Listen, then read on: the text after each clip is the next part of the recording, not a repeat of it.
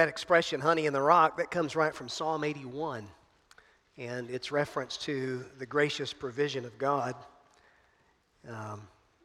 Even in the most difficult of circumstances, I'm so thankful for the provision that we have, that God's provided for us, and then some in the person of the Lord Jesus.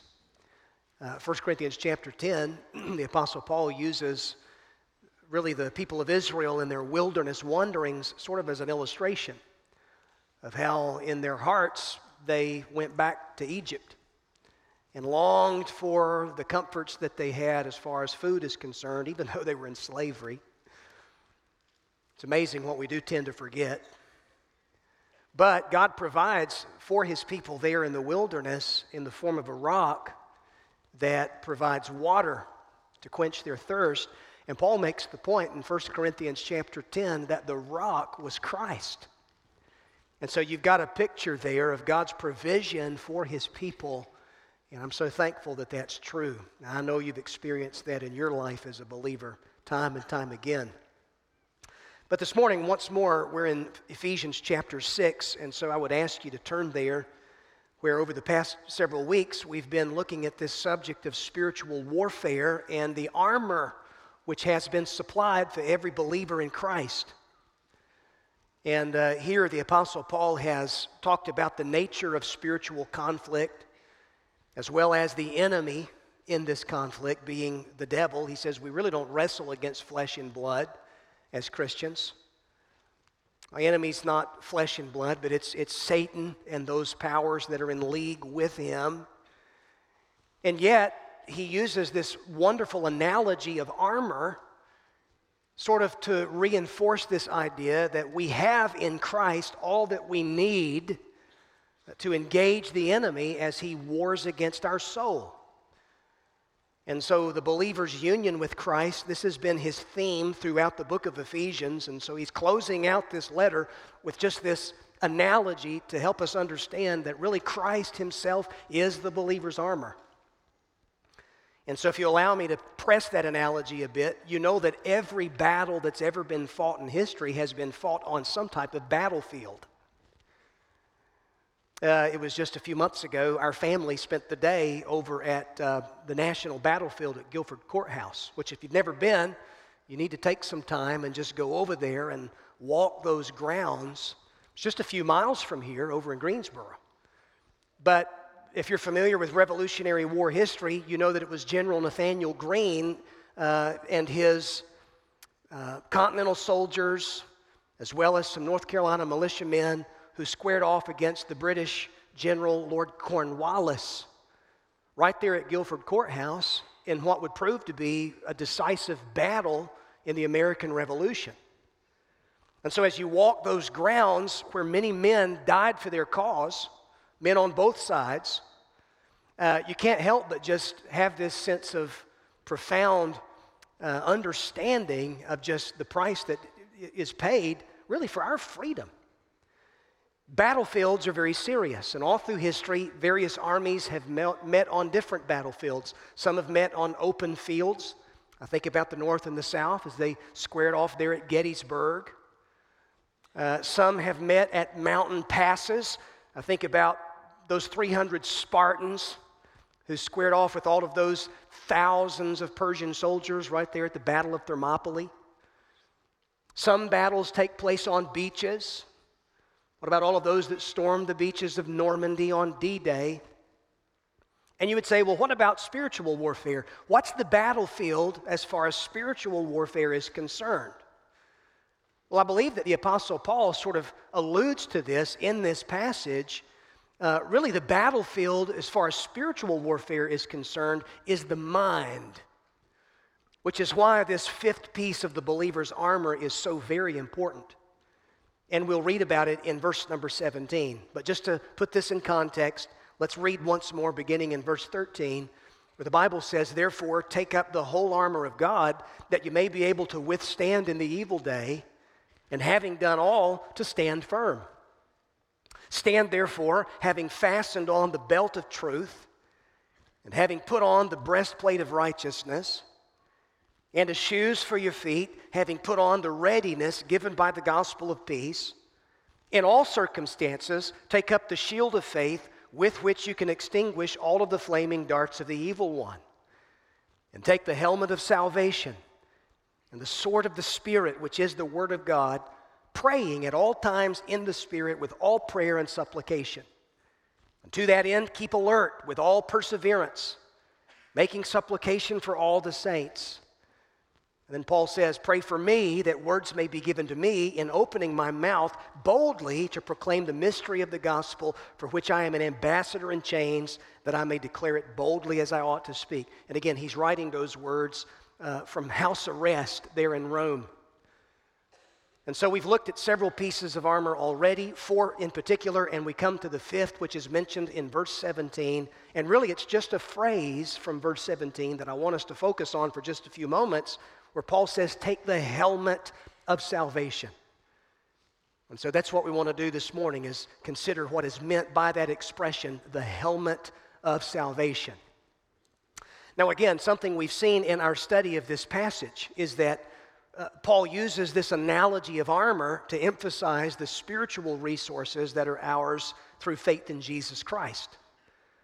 And the first 4 pieces of armor include that belt of truth, breastplate of righteousness, the shoes of gospel peace, and then the shield of faith is mentioned in verse 16. And he says you're to take it up so that you can extinguish all of those flaming arrows that the enemy sends your way. So the application then of that, Paul is really saying Jesus Christ, He is the truth in whom I trust. He is the righteousness in which I stand. He's the gospel peace which I now possess. He is the object of my faith who serves as my shield against those fiery attacks of the devil. And so now he's saying, you need to know something. Those fiery attacks even go much further than just the shield of faith is concerned. That's why you need to take this helmet of salvation so you'll have further protection for your head. And so when you take all of this together, all of this is key to my daily doing battle with the enemy. When you think about the constant barrage of flaming arrows of evil from Satan that we often experience in life, they come in a variety of forms. You've got temptation and doubt. There's anger, frustration, pride, despair, guilt, confusion in life, discouragement to the point of depression. Somewhere in our experience, Satan is there in the shadows, aiming his flaming arrows in our direction. And so these attacks really come from many different angles, many different sides, and they often come when we least expect it. That's usually been my experience. And so the shield of faith, that provides us a strong defense, but something else to understand is that these flaming arrows come in the form of thoughts and ideas which target your mind, which is why you need this firm protection of the helmet of salvation that's referred to here in verse 17. Now, obviously, you know that a helmet protects the head, which houses your brain.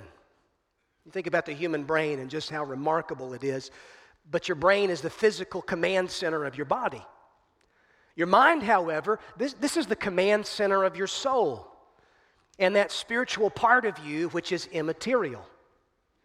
And we live in a culture that wants to deny the immaterial part of our humanity. And we think, well, you're nothing more than just a bunch of atoms that are sort of colliding with each other. And, you owe your existence not to some God who's created you uniquely in His image, but this process of evolution whereby we've just evolved from some primordial ooze in the past into what we presently are. And listen, if that's what you believe, you have no basis whatsoever for upholding even the dignity of humanity. What you end up doing is really cutting your legs out from under you. But those are the kinds of thoughts and ideas and lies that the evil one wants to spread throughout humanity, so as to give us this sense of hopelessness and that kind of thing, because Satan knows that if he can attack my mind and get me to think like the world, and so act like the world, then he can short-circuit my command center and cause a major malfunction in my life. And so Paul says you need to take this helmet of salvation and you need to put it on your head. It's an illustration of how you and I must constantly be mindful of our salvation. Are you mindful of what God has done for you in the person of Jesus Christ? So that every day of your life, you're able to live in the assurance of your position in Christ. Because that's the key to the victorious life that God intends for you and I to live. Now, I want you to just focus in on this helmet of salvation for just a few moments and consider at least 3 things about it. All right, so number 1, notice with me how this helmet of salvation really pictures the importance of the Christian's mind. You ever heard the expression, a mind is a terrible thing to waste, but it's a valuable thing to invest in? The fact of the matter is, all of us are students in one capacity or another. I mean, it's really hard to get through life without examining something thoughtfully and carefully. And really, for most of us, our vocation in life may reveal what that something is. For example, a woman who's devoted her time to the study of mathematics, she's got a whole lot more knowledge in that particular field than I do. Which, by the way, math was my worst subject when I was in school. When they started putting numbers and letters together, I had to check out. I was done at that point. But some have carefully devoted themselves to the study of mathematics, and perhaps they've pursued it in some kind of vocational capacity. Or I think about a man who may be in the furniture business, who's spent a lot of his time in that particular field. It's one that he studied in a very thoughtful way.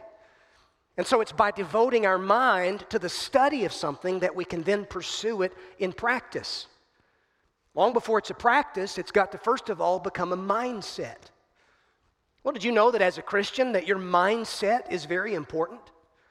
What should our mindset be as men and women who trust in Christ? Well, Colossians chapter 3, verse 1, if you've been raised with Christ, seek those things that are above, where Christ is, seated at the right hand of God. And then the Bible says, set your mind on things that are above, not on things that are on the earth. In other words, he's saying, be a spiritually minded Christian man or woman. Romans chapter 8, verse 5, those who live according to the flesh set their mind on the things of the flesh, but those who live according to the Spirit set their mind on the things of the Spirit. So it's this idea of being a spiritually minded believer. It means that your mind is saturated with the truth. Your outlook on life is influenced by the Scriptures. It means that through faith, you're increasingly learning to see your circumstances from God's perspective. And your ultimate hopes and your desires and your ambitions, they're all centered in God, and you have a Christian worldview by which you view life in the world. Your Christianity is not something that you wear on your sleeve, but it's a way of life. Christ is your life, and so your mind and your heart is devoted to the glory of God, and you live as a worshiper. And don't think that worship is just something that you do on Sunday morning. And don't think that worship is only something that involves music, or something that involves preaching, or something that's conducted in a corporate sense. Every act of life for you as a believer can be an act of worship to the God who's uniquely made you in His image and has saved you by His grace. The way you go about your life. I was worshiping when I was out mowing my grass this past weekend. I needed to worship. I needed to get right, first of all, because I was so mad that I wasn't able to do it beforehand, and it was knee-deep. And God convicted me and said, look, you've got this opportunity to bring glory to me, so get out here and do it. And so I did it. Are you a spiritually minded man or a woman? That's the question. All right, so this breastplate, this helmet of salvation really pictures the importance of the Christian's mind. Your mind is important. Often you see mind and heart used as synonyms throughout the Scriptures. For example, Proverbs 23, verse 7, as a man thinks in his heart, so is he.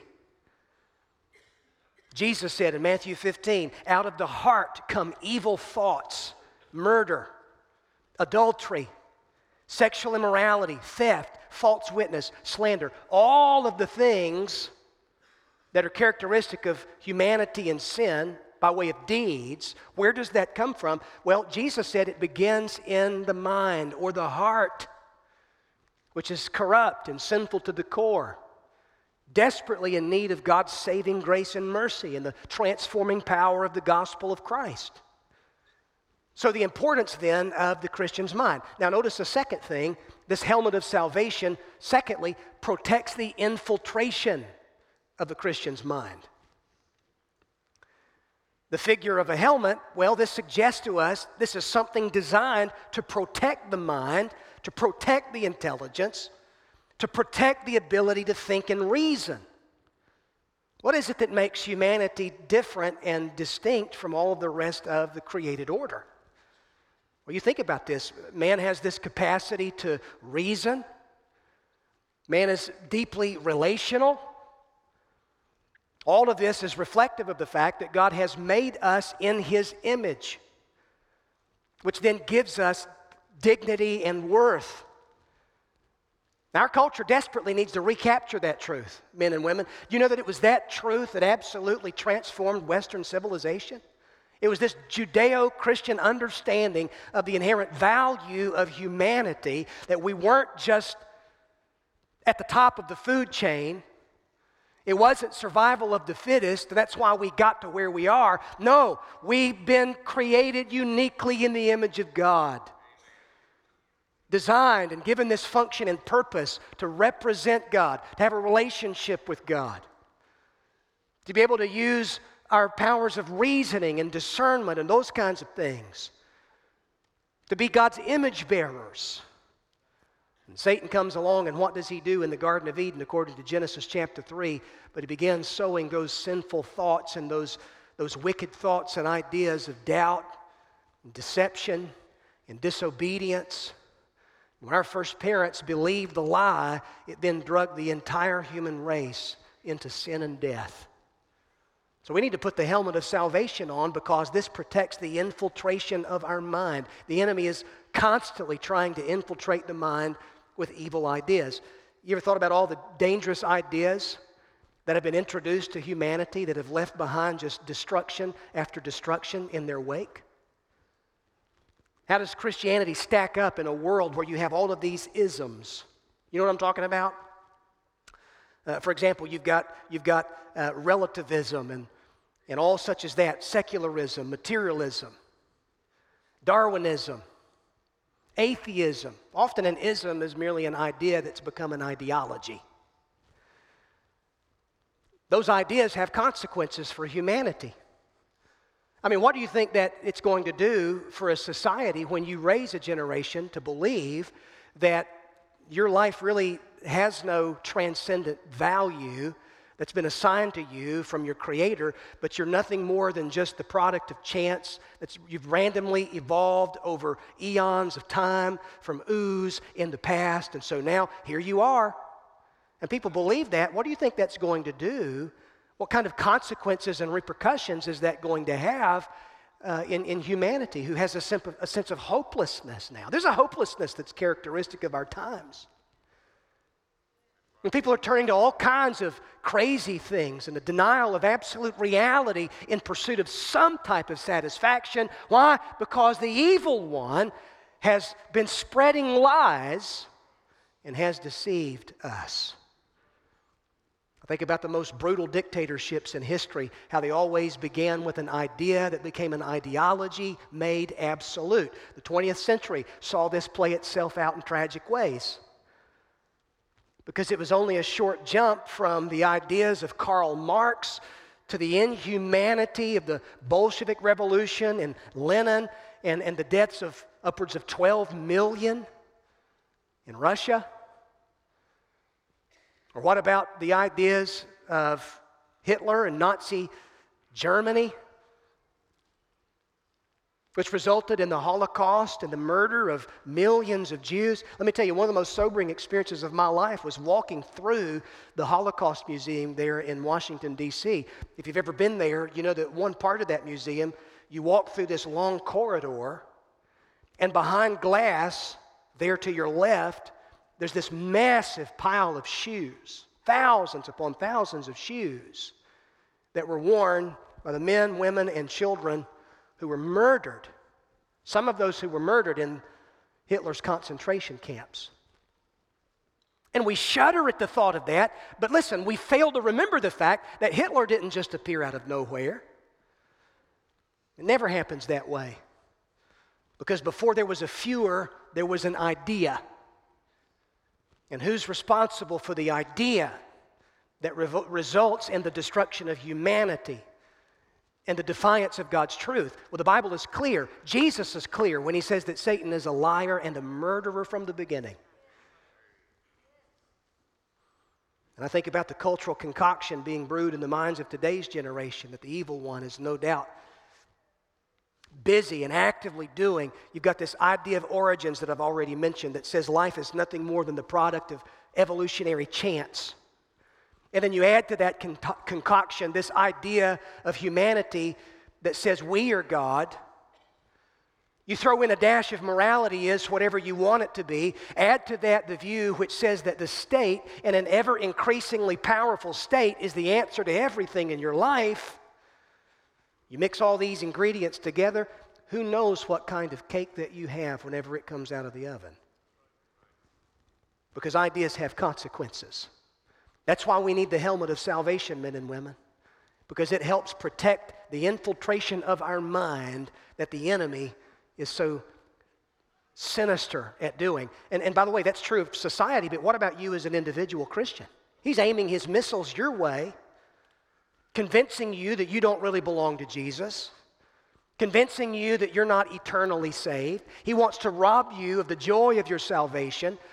He wants to confuse you as far as your hope and your future is concerned. And how does he do that? Well, he clouds your mind.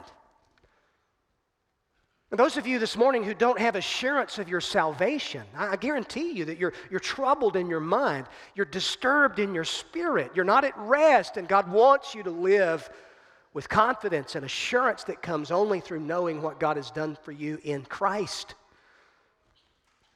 And so this helmet of salvation, it pictures the importance of the Christian's mind. It protects us against the infiltration of our mind. And then notice number 3, how it promotes the instruction of a Christian's mind. The regular and the systematic instruction of our minds as Christian men and women. That's something Paul's emphasized in his letter to the Ephesians. The fact that our minds must be trained in salvation in such a way that we become spiritually mature. It's the helmet of salvation that protects your mind and heart from the insinuations of the devil. And it's interesting to me that some theologians have associated Paul's analogy here only with the believer's assurance of salvation. And they say, well, when he's referring to the helmet of salvation, the only thing that he's really mentioning is the need for assurance that a Christian has to have in his or her life. And again, while that's most certainly true, it involves so much more than that. Because the helmet of salvation, it really encompasses every aspect of our salvation in Christ. You know that the New Testament teaches the tenses of your salvation as a believer in Jesus? You say, what do you mean? Well, you need to understand something about salvation, that it involves both past tense, present tense, and future tense truth. And we only think of salvation in the past tense. And we say, well, I got saved when I was 7 years old. Or I came to faith in Jesus Christ whenever I was a junior in college. And we think of salvation only in past tense terms as something that God did for me when I got saved. And that's most certainly true. Justification, the fact that you're declared righteous by God through faith in Christ alone, that is something that's happened in your life if you're a Christian in the past, the moment you came to faith in Jesus. But you know that there's also present tense aspect and future tense aspect concerning your salvation. Not only have I been saved, but I am being saved in the present tense. That's sanctification. That means God is using the circumstances of my life, and He's using His Word in my life. He's using you as the church in my life. And all of the details and the things that I've done, both good and bad, and somehow He's using all of that for my good, my sanctification. He's conforming me to the image of Christ. And then there's a future tense aspect to my salvation, That's called glorification. Justification in the past, sanctification in the present, glorification in the future. You say, what in the world are you talking about? Listen, God has a plan for your body as far as the future is concerned. I've been saved from the penalty of sin. That is justification. I'm being saved from the power of sin. That's sanctification. But one day I'm going to be saved from even the presence of sin. That is glorification. Or one day I'm going to be given a brand new body patterned after the Lord's own body in His resurrection. I'm going to be with Him and all of the saints for eternity to come, and sin will be no more, and cancer will be no more, and heartache will be no more, and crime will be no more, and sorrow and sadness and betrayal will be no more. You'll never have to worry about losing those that you love, because God says that in Christ He's going to wipe away every tear from your eye. That's something you've got to look forward to as far as the future tense of your salvation is concerned. And so when Paul says put that helmet of salvation on your head, this is what he's referring to. Because let's just be honest, it's easy to get bogged down in the details of life, day-to-day living, as you're dealing with the junk that comes your way day in and day out. Disappointment,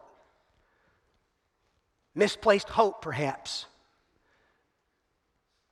Now listen, I want to show you something. I want you to go to 1 Thessalonians chapter 5 and verse number 8, because there's one other place that the Apostle Paul refers to this helmet of salvation, and it's in 1 Thessalonians chapter 5. Now in that passage, he's telling the church to be sober, to be alert, to be looking expectantly for the return of Jesus. And he says in verse 8, but since we belong to the day, let's be sober, having put on the breastplate of faith and love. Now listen to this. And for a helmet, the hope of salvation. Now he's referring to salvation there, obviously, in the future tense. Because look at what he goes on to say in verse number 9. He says, God has not destined us for wrath, but to obtain salvation through our Lord Jesus Christ, who died for us, so that whether we are awake or asleep, we might live with Him. He says, go ahead and encourage each other. Build each other up with this truth, just as you're doing.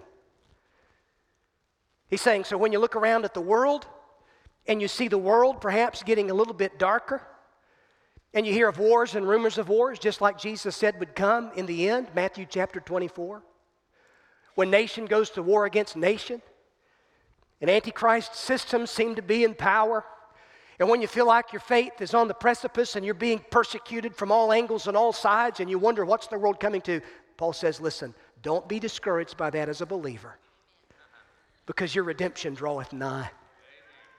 You've got future salvation to look forward to. Jesus Christ, one of these days, is going to come again. And Paul says in Romans chapter 8 that right now all of creation is groaning inwardly while it's waiting eagerly for the adoption of sons. Talking about us, talking about the redemption of our bodies. He says, for in this hope we were saved. So we're living our life with hope. Now hope in our modern vernacular, we interpret that in some element of uncertainty. If I were to say, well, I hope to do this tomorrow, you would say, well, there's an element of uncertainty in his voice because he's not sure that he's going to get to do whatever he wants to do tomorrow.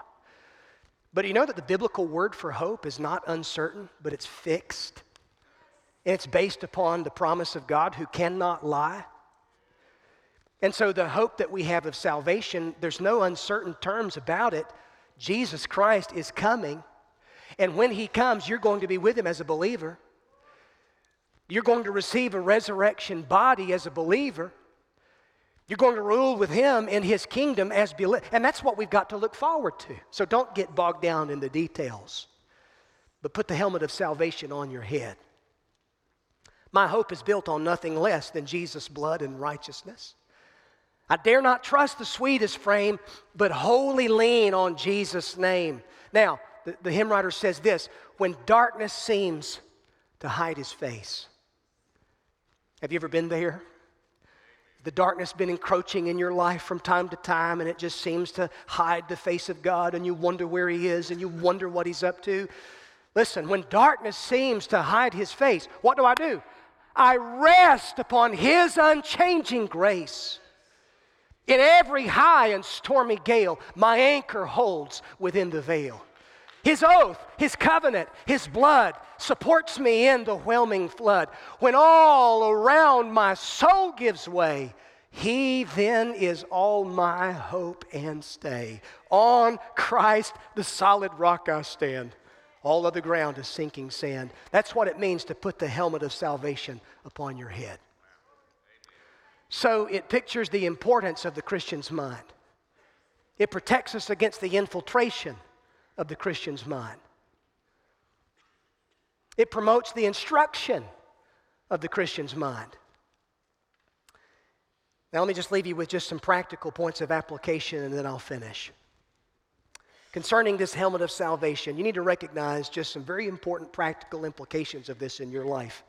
All right, so number one, it's positioned in Jesus Christ, which means that if you are a believer, you don't have to go looking for this helmet of salvation. It's already been given to you in Jesus.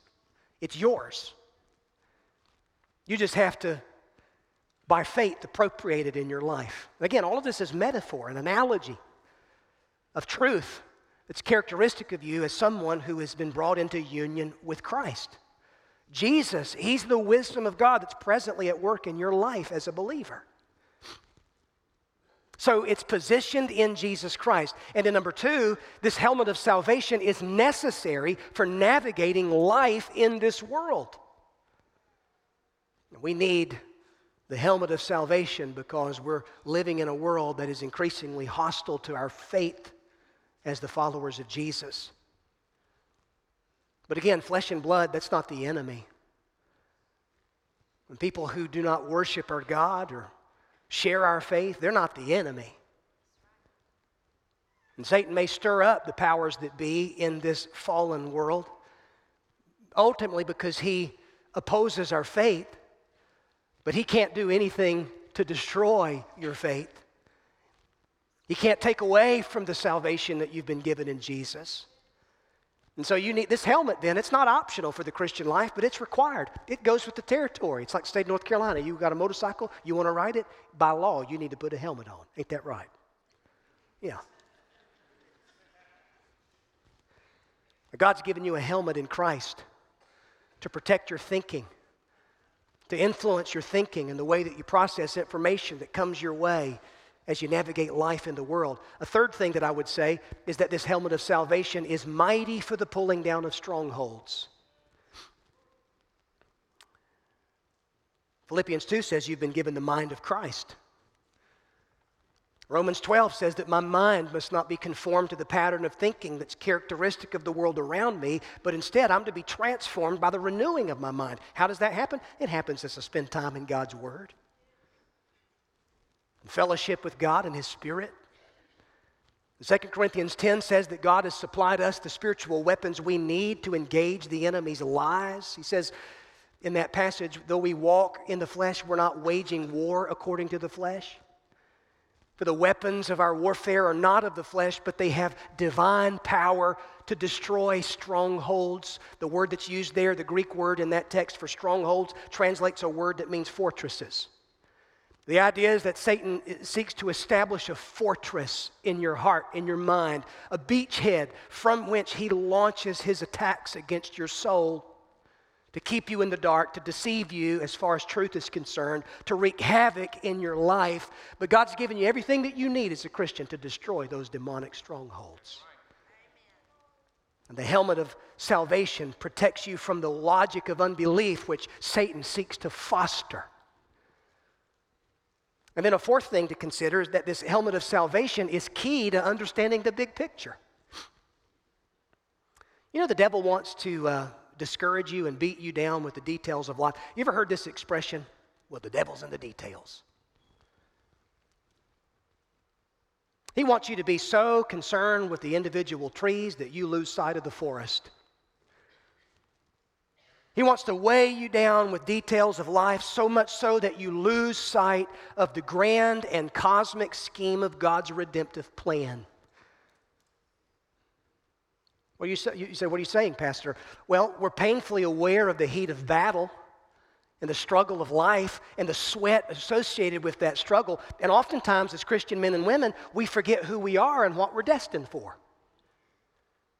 And so we go through our days with just this perpetual sense of discouragement, even depression. And Paul writes about this in 2 Corinthians 4, and he says, listen, we don't need to lose heart. Because even though our outer self is wasting away, our inner self is being renewed day by day. Listen to this. He says, for this light, momentary affliction is preparing for us an eternal weight of glory beyond all comparison. And you think about the light and momentary affliction he's referring to. In his case, it was imprisonment for the sake of Christ. It was abuse that he experienced from his countrymen. It was heartache and disappointment, betrayal, being shipwrecked, being beat half to death, being run out of cities as he was there to just share the good news. Everywhere Paul went to preach, he got ran off. He didn't really have a tenured ministry. And he calls all of that light and momentary affliction. But see, the devil wants you to think about your pain and the issues that you're dealing with in your life. He wants that to become so big that it weighs you down and discourages and depresses your soul. But Paul says, keep the big picture in mind as far as your salvation is concerned. Don't look at the stuff that's seen, but keep your spiritual eyesight firmly fixed on that which is unseen. What's he talking about? He's talking about what you've been given in Jesus.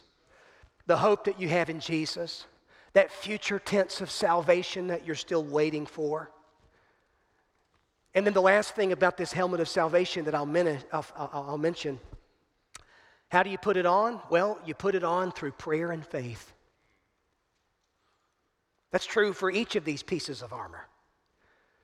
I'll say more about this later on, but notice the unbroken chain of thought when you read verse 16 through verse 18, where Paul says, in every circumstance, take up the shield of faith, take the helmet of salvation and the sword of the Spirit, which is the word of God. And listen, here's his emphasis now, praying at all times in the Spirit with all prayer and supplication.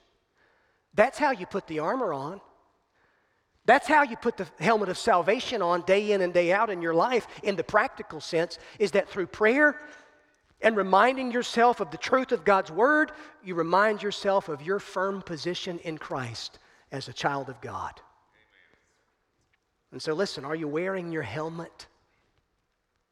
Let's stand for prayer this morning.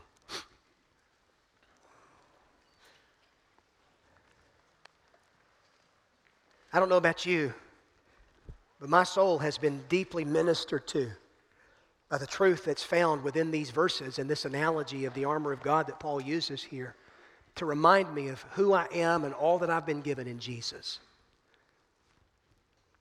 Now listen, some of this may sound strange to those of you who perhaps are exploring Christianity. Maybe you've been coming for some time and you look back on your life and you say, you know, I've just never been a religious person, didn't grow up in church. Never really have grown up around the church, and so some of this just sounds so strange to me. And you know what? If that's you, that is okay.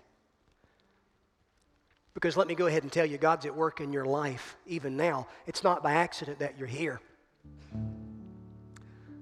For some reason, you decided to get up and come to church this morning, whether it was the invitation of a friend, whether it was some circumstance in your life that brought you to a point of just spiritual need, and you said, you know, I'm going to go to church this morning. But I can say with all confidence that that's really the Spirit of God who's at work in your life, bringing you to this point of confrontation with your desperate need for Jesus and His salvation. And the good news of the gospel is Christ has done all that's necessary for you to be saved. And you just simply have to receive salvation as a gift, received through faith. You say, Pastor, I've messed up my life. Listen, there is none righteous, no, not one. All have sinned and all come short of the glory of God. But the good news of salvation is that in Jesus you can be made brand new. And you're given His righteousness and His peace and the truth of His gospel And you can put this helmet of salvation on your head. Every head bowed and every eye closed. If you're a Christian this morning, you'd say, Pastor, I've just been in the heat of attack.